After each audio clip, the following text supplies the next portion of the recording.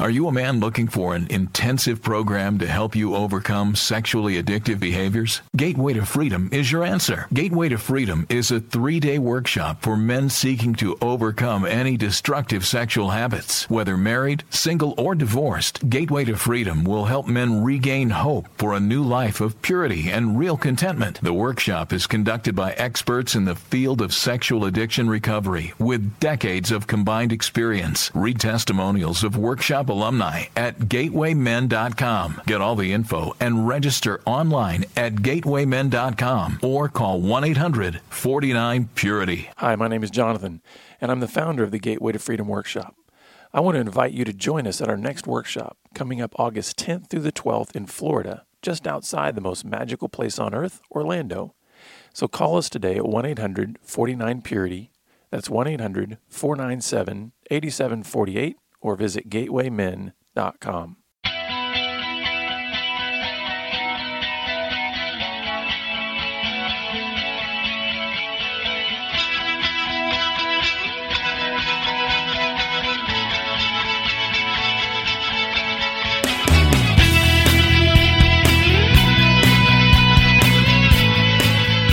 Good day, radio listeners. Welcome to this edition of the Pure Sex Radio broadcast. We're glad to have you here with us. My name is Jonathan, and always my good buddy here, Steven Cervantes. So how are you, my friend? I am blessed and glad to be here and excited. Yeah, we had a nice little just time of worship here just a minute ago, right? Just praying, thanking God for some things that have gone on, not only this past weekend, but then just looking forward to some things that might be on the horizon. And so these are exciting times in ministry, right? Yes, they are. And I wonder, I thought, do we have anything else to talk about? But it's funny how there's always something to talk about. We never run out. We haven't run out yet. Well, you know what was funny is, so we just came off of a Gateway to Freedom workshop this weekend, and we'll talk a little bit more about that in a minute. But, one of the guys that was there, when he learned that I had done about 140 of these workshops, he's like, man, does that get old? Does that get boring? And I was trying to describe to him, I said, what's cool about it is we don't change what we do at the workshop in terms of ministry, because like these principles that we teach, they're timeless, they're unchanging, all of that. But it's kind of cool because every workshop is different because every workshop has different guys in it. Right. So there's all these unique stories and all these different guys that, so I love that fact. And I think that's why we still have more to talk about, because there's more stories to tell. That's it. So why don't always learning. And I like this last retreat. Do we have our pictures up on this one or no? Is this just a talking or right there? We got a camera, but how come I can't see it on the screen over here? Usually I can see my. No, I messed it up. I didn't want you. I didn't want you to get distracted by your beauty. Okay. We're in trouble now. I love the laughter of this weekend. Oh yeah, the guys laughed and hooted, and it's exciting because it's like boys.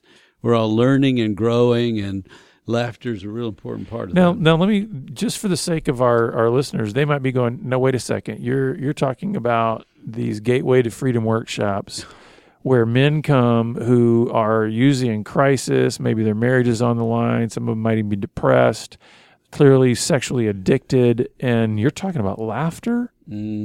Help us connect that before we dive into this. Okay. So there's a part of the program where some material is introduced to the men that sort of ties everything together, and there's a lot of humor in it. And sometimes we'll sit there and not a man will laugh. I mean, it's an hour and a half program, and nobody laughs, and it's like, oh my goodness. And then you'll participate, and there's guys hooting and laughing, and I'm laughing at their laughing. And it's just a Saturday night relief, but it pulls everything together. Yeah. And so I know I'm not being real clear, but I don't want to be specific. I just want people to know that we do a lot of work, and then there's a place where you laugh a little bit. Well, I think it's important to know that, some of that is part of the healing, right? I just think sometimes we get so locked into this seriousness, and it's not to say that it isn't a serious situation or a serious time, but maybe that's also part of the insights that a man can get during this season of his life is that don't abandon laughter. There are things that are good to laugh at and that can be even healing. So with that being said, you brought us some stories. Yes. So why don't you I have the share with- story. I'm calling it the story of three men. And the question is, where are you emotionally? It's just a question that hangs out there. Because as I was driving over thinking, I thought, you know what? I think one of the scariest things to do in your life is to go inside yourself. Mm. I mean, people say, I don't want to go inside myself. I don't want to remember the story. I don't remember the pain place. I don't want to remember, how bad it was. I don't want to remember, which means I don't want to know me very well. And so to be successful, you have to know yourself well. You can't connect with anybody else well until you know yourself well, because you use yourself to connect with someone else. So knowing yourself is the starting point. And I made some observations about some guys. And I blend all the stories together. I don't want to talk about any specific person or gathering. And so I would just say in the last month or so, I put these pieces together. But I have three types of men that we see. And you would agree, you notice these as the teacher also. There are people that fit these three. So there is the silly man, number one, the arguing man, number two, and the awakening man, number three. And so I guess I'm having this conversation so you can think about where you are. Because, a guy can go to a seminar, a retreat, a training weekend, and he can hear stories of pain and struggle and suffering and strife. And he can sort of try to stay above them, not feel them in his body, remember his own. And so there are people that just sort of act silly, and at the wrong time they say something that's funny, or somebody's talking about something painful, and they'll say, well, you're not that bad, you're not that bad, trying to make you stop telling your painful story. You could see people, how mature or immature they are when you tell a difficult story. Yeah. Because the immature people go, well, what can I do for you? Let me take you away from your pain, or let me make you laugh, or no, let me give you a pep talk up, or I don't know what to do, but stop, you're hurting me with your story. And if I hear you right, that's more exposing themselves than it is necessarily what's going on in that other person's story, right? It's maybe exposing their own immaturity. It's coming out, and you can see it. Or maybe their own fear, right? Yes, it's driven by fear, but it's acted out in behaviors. It looks social, it looks nice, and they sound kind. Can I do something? Or let me give you a hug. Don't tell me more story. And they're just trying to stop you from talking because they're scared, Yeah. Now, there's nothing wrong with giving a hug. But if you give a hug the first time somebody says something hard, it's like, what? Why'd you have to jump out of your chair and run over there? Let them unpack the story. It's just a story. So it's interesting. Pay attention to people. Are they comfortable with your story? Can they settle down? Can they listen? Can they participate in your story? Or do they try to make you stop? Now, let me ask you a question, though, before we get too far into this. You're not saying that the silly man, the arguing man, the awakening man are the only types of men that we see, but you're just saying we want to focus on these this time. So, because I don't want our listeners to think, okay, I don't fit in any one of those categories, and so something must be wrong with me. We're just kind of highlighting these distinctive composites of what we see. Yeah, what God has shown me recently. Yeah. And it's just a talking point for you to look at yourself, because maybe you do some silly stuff. Maybe you do some arguing stuff. Maybe you're asleep and trying to pretend to be asleep even though the house is on fire, Right. You gotta know yourself. So over the course of this weekend, difficult stories were told about growing up, and even about dads and how dads can be drunk or gone or working or angry. Dads can abuse their wives, their children, and there are men telling these stories of growing up in difficulty. And then you can see who's getting nervous and fidgety, and who's going to be okay. It's just a story. It's not happening right now. Somebody's telling what they went through. And so you'll see the silly man abruptly trying to do something to change the subject. They don't want to stay in deep, hard conversations. Mm-hmm. They want to change it. They want to soothe your pain as soon as it comes out. And I think this is actually pretty common among a lot of men who, maybe are in fields of work or something like that where the environment is so much more about task. In other words, they're not in an environment where they maybe talk much, or it's all about, winning and losing and, driven to success and all that. That, sometimes a person can be highly productive in that kind of setting because it just is about get the job done. Yes, tasks. And then somebody starts, like you said, going into an emotional part of their being, and these guys immediately start hyperventilating, right? And going, well, we got to, tell a joke, run away, say something trite. And so if you don't listen to stories, if you're not comfortable with stories, if you don't use the language that's adult and appropriate, you look kind of silly. You look like a teenager that's nervous and fidgeting. So guys will tell at our gatherings, some men just break down and shed some tears, and some guys will talk about how difficult their life was and how lonely. And some guys were sexually abused. Some people have lots of sadness. And what are you going to do with that? Are you going to be okay? Can you just sit and stay? Or do you have to be shallow and nervous and fidgety and, pretend that you're hearing a little light story because you don't know what to say? Mm-hmm. So the point is there silliness in your behavior? Do you get nervous and don't even know what to do with it? Because people live with your silliness, and they watch you be silly, and then they stop talking to you, right? Because if you're going to be silly and you're going to say stupid things when I say a deep, honest thing, and you're going to try to cut me off, or you're going to pat me and say, it's okay, it's okay, it's okay, don't feel, it's okay, Mm-hmm. right? Then I can see your immaturity, jumping at me. And it seems to me like the silly man is somebody that is very unsafe in some ways in a relationship. And what I mean by that is not dangerous, but not like, so if you start sharing something, if you maybe shed a tear, if you, feel pain of some sort in your history, in your story, and you get a silly response, you are likely not going to continue investing in that person. Right? In other words, they're not safe to invest in terms of going deep. And I think that leaves, if you think about this, especially for the men out there who are going, okay, I can identify, I kind of do respond maybe in an immature, silly way to people's deep pain or whatever, then you can imagine what that does in a marriage relationship, right?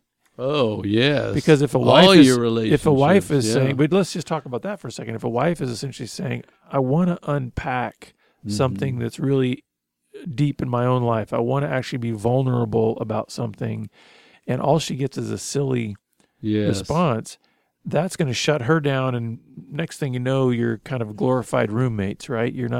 She's not going to share with you anymore because you're not safe to invest in, and that leaves a wife in a very vulnerable position, right? That's good. That's right.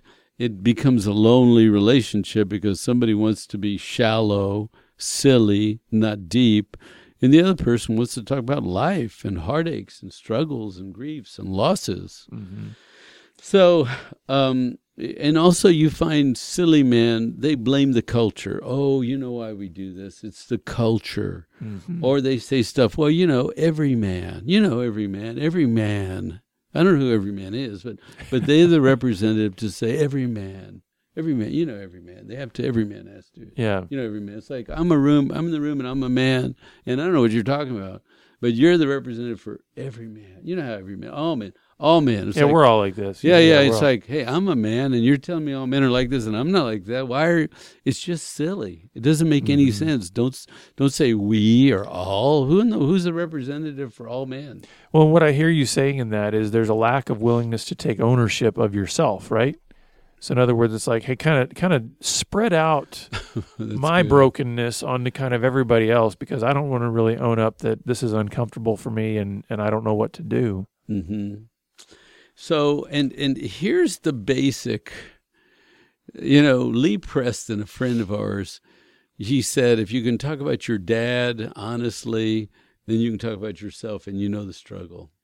But silly men don't want to say anything but good things about their dad. Yeah, Dad was perfect. He was perfect. Yeah. He was good. Everything was good. My childhood was good. I was the screw up. That's as deep as it goes. I was the screw up. And it's interesting because I sat in a group one time when a guy said, something happened to me in my youth sexually. Somebody sort of abused me. And he said, I'm a grown man and I've never told my dad. And I wanted to tell my dad, so I went and told my dad. And then he said, my dad started crying and said, that happened to me. And what I love about that story is that sometimes if we think our parents are great or good, do you understand how that hurts our parents? They are not that. That's a false image. Only God is good.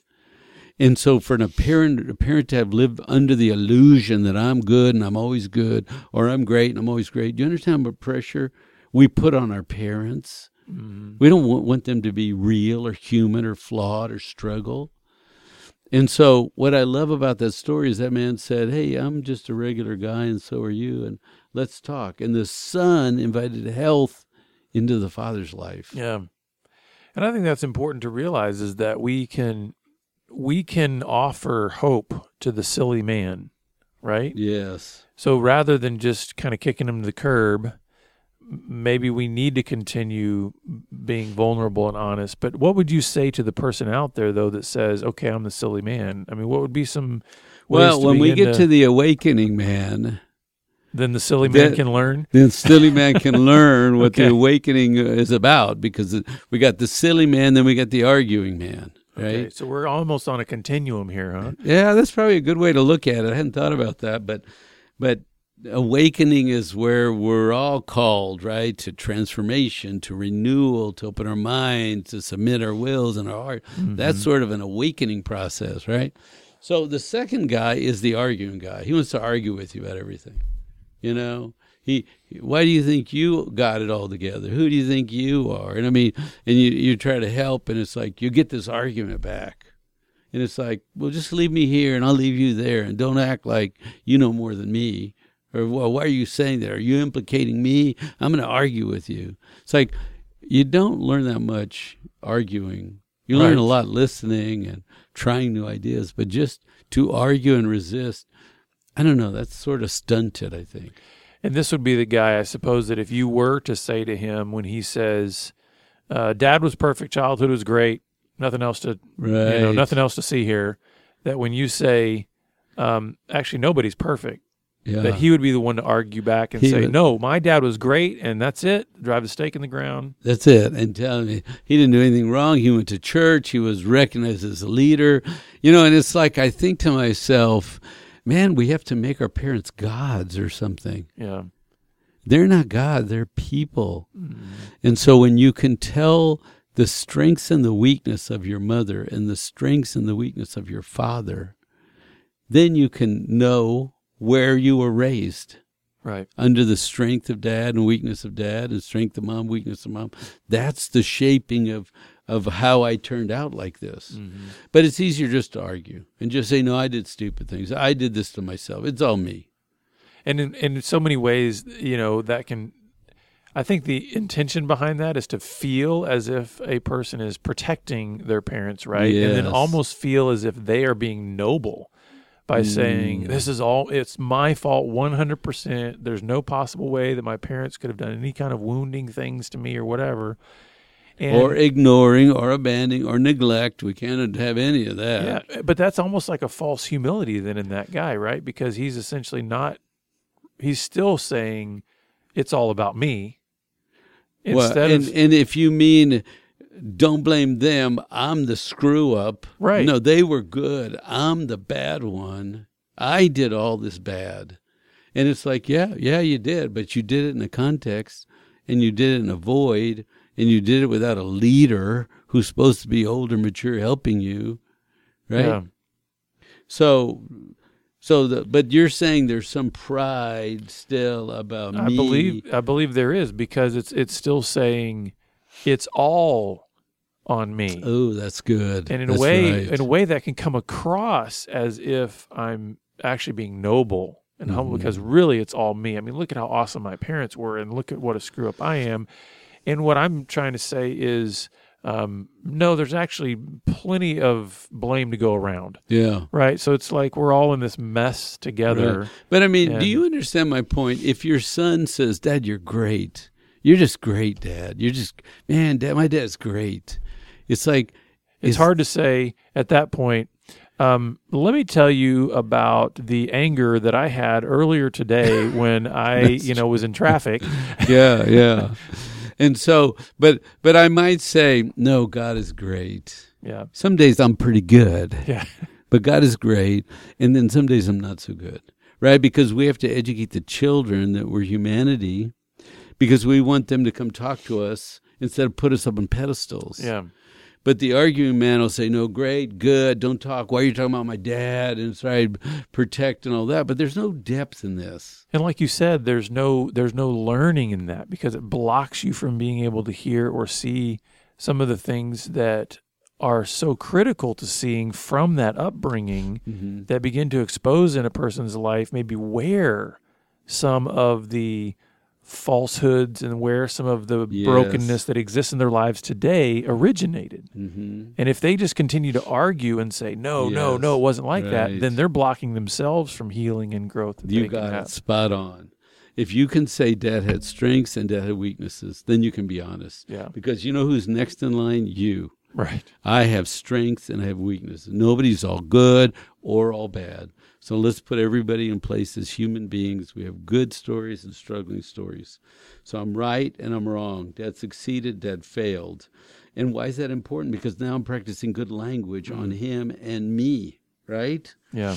So then we go on to the angry man. Is this the time that's left right here? Okay, good. Yeah. So the awakening man. I'm sorry, we went from the arguing man to the awakening I was like, man. we don't have time for the angry man. We can't fit him in here. So the awakening man, after enough time and people bang on him, he's desperate, he's broken. A lot of guys wake up at our retreats. Yeah. And I love that, And they say stuff like this: I've tried to be in control of my life, but I just have a mess, Yeah. Or I always like doing the right thing. If you're sort of a perfectionist, I really try to be good. I try hard to be good, but I know I'm not that good, and I sort of need a supplement if I'm trying to be a perfectionist or trying to be really good. I'm going to fail. And when I wake up, I'm going to see that, wow, I've been sort of asleep.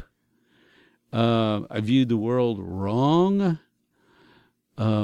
There is a good and a bad and a right and a wrong, and there's flavorings to life, not just do the right thing, and then can't do the right thing, I'm too tired, but do the right thing. And so it's like the lights start to come on, and you start to see, what have I done to me, and what have I done to my wife, what have I done to the kids? Oh, my goodness. Well, and what I hear in that is, I think part of the awakening is some of what you're saying. It feels like the old system is essentially operating under this idea that it's win-lose. That's it. Yeah. That's all it can be. Either I'm a winner or I'm a loser. Right. And what I'm hearing is maybe this awakening is saying, actually, you know what? I'm broken, but I can grow. Yes. I'm broken, but I can get better. That's and so it's good. not a win-lose proposition. Like either I am a winner, like that perfectionist, like I am perfect, or I am a loser, and like there's nothing that can change in that. There's such the permanency to that kind of mentality that I'm either a winner or a loser. And I think the awakening is saying, no, I'm broken, but growth is possible. But there's and don't things we that need can- like grace-based recovery right here? Absolutely, Where we yeah. have these two extremes, Yeah. Oh, well, that's a tease. We're going to talk about that on a future show. But I worked all the time. I tried to do good stuff. And this awakening guy says, but the truth is I hid my own feelings. Or I tried to never feel. I tried to live out of logic and duty. because emotions are too confusing. And remember what I said earlier. What is one of the greatest fears? Going into your own story. Oh, yeah. And bringing your story to the light and telling your story. It's the greatest fear, and it's where you get your greatest health. Yeah. Because we're trapped in our fears and our perceptions and things we did in our youth that we wouldn't do as adults. But until we bring them to the present, until we look at them as adults, they're trapped inside us. Mm-hmm. He said, I thought logic and disconnecting and being distant from people, that would keep me safe. If I just had all the right answers and I just stayed unemotional and at times distant. But he realizes all I did was stunt myself. And you know what? I totally bought into this lie before recovery. And it's interesting because when you said that thought logic and disconnecting distance would keep him safe, the diabolical nature to that lie is that it doesn't actually keep you safe. It just makes you alone. Oh, that's good. So like when there's a type of feeling like, okay, if I can just kind of keep everybody away from everything that scares me in me, then I'll be safe. What ends up happening is that actually drives people away because how do we build healthy relationships? We have to be vulnerable at some point, right? We have to let somebody see and get into some of those areas that we are terrified of, but in order so that we can be known and then also be loved even in those broken places. And if we keep everybody at bay on that, we just end up alone. It almost then exacerbates all of those fears that we had before. So I stunted myself, and by living as an adult that's stunted, I have to do things like you said, disconnect, have answers, quick, logical, right answers, or stay disengaged. Then the people around me get confused going, hey, why can't you just be real, Dad? Mm-hmm. Or why can't you just be with us, Dad? Or why do you have to have the answer to every problem? Well, sometimes I'm asking questions about life and the future and God, and there aren't great answers, but you got to have all the answers, right? Because you don't expose your weakness. But in an awakening phase, you said, don't have all the answers. Yeah, I'm on a growing mission. And you stop trying to protect yourself, and you stop fearing failure so much and hiding from others. You start being present more and recognizing I got to work through me and be there when you work through you. And when the little ones are working through life, I want to be there too. So here's how I would say the awakening man applies to the transformation that would need to happen in the silly man and the arguing man. I see it this way. The silly man has to learn how to get honest with himself and with others. No more deflecting from the realities of your brokenness and your story. I see that the arguing man has to embrace true humility. He's got to begin to let some other people speak into his life and say, that's actually a blind spot in your life. You continue to say Dad was perfect and there was no problems. And so the arguing man has to get humble. And I think what leads to the awakening man is then it's a humble, honest man is going to be a man who knows how to build healthy relationships before God and before others. So and ask better questions and not be so scared to go inside. I've seen men just cry, don't make me go back there. Right. It's like, what's so scary? You were a kid. You're never going to be a kid again. Whatever happened to you is never going to happen because you're an adult. You wouldn't let it happen. But it's like we can't go back there because we'll be the kid. Yeah. Well, we're going to wrap up there. Listeners, I wanted to let you know we have launched a Patreon website, which is a way that you can come alongside and partner with us and also get great additional content, kind of some insider content of the radio program.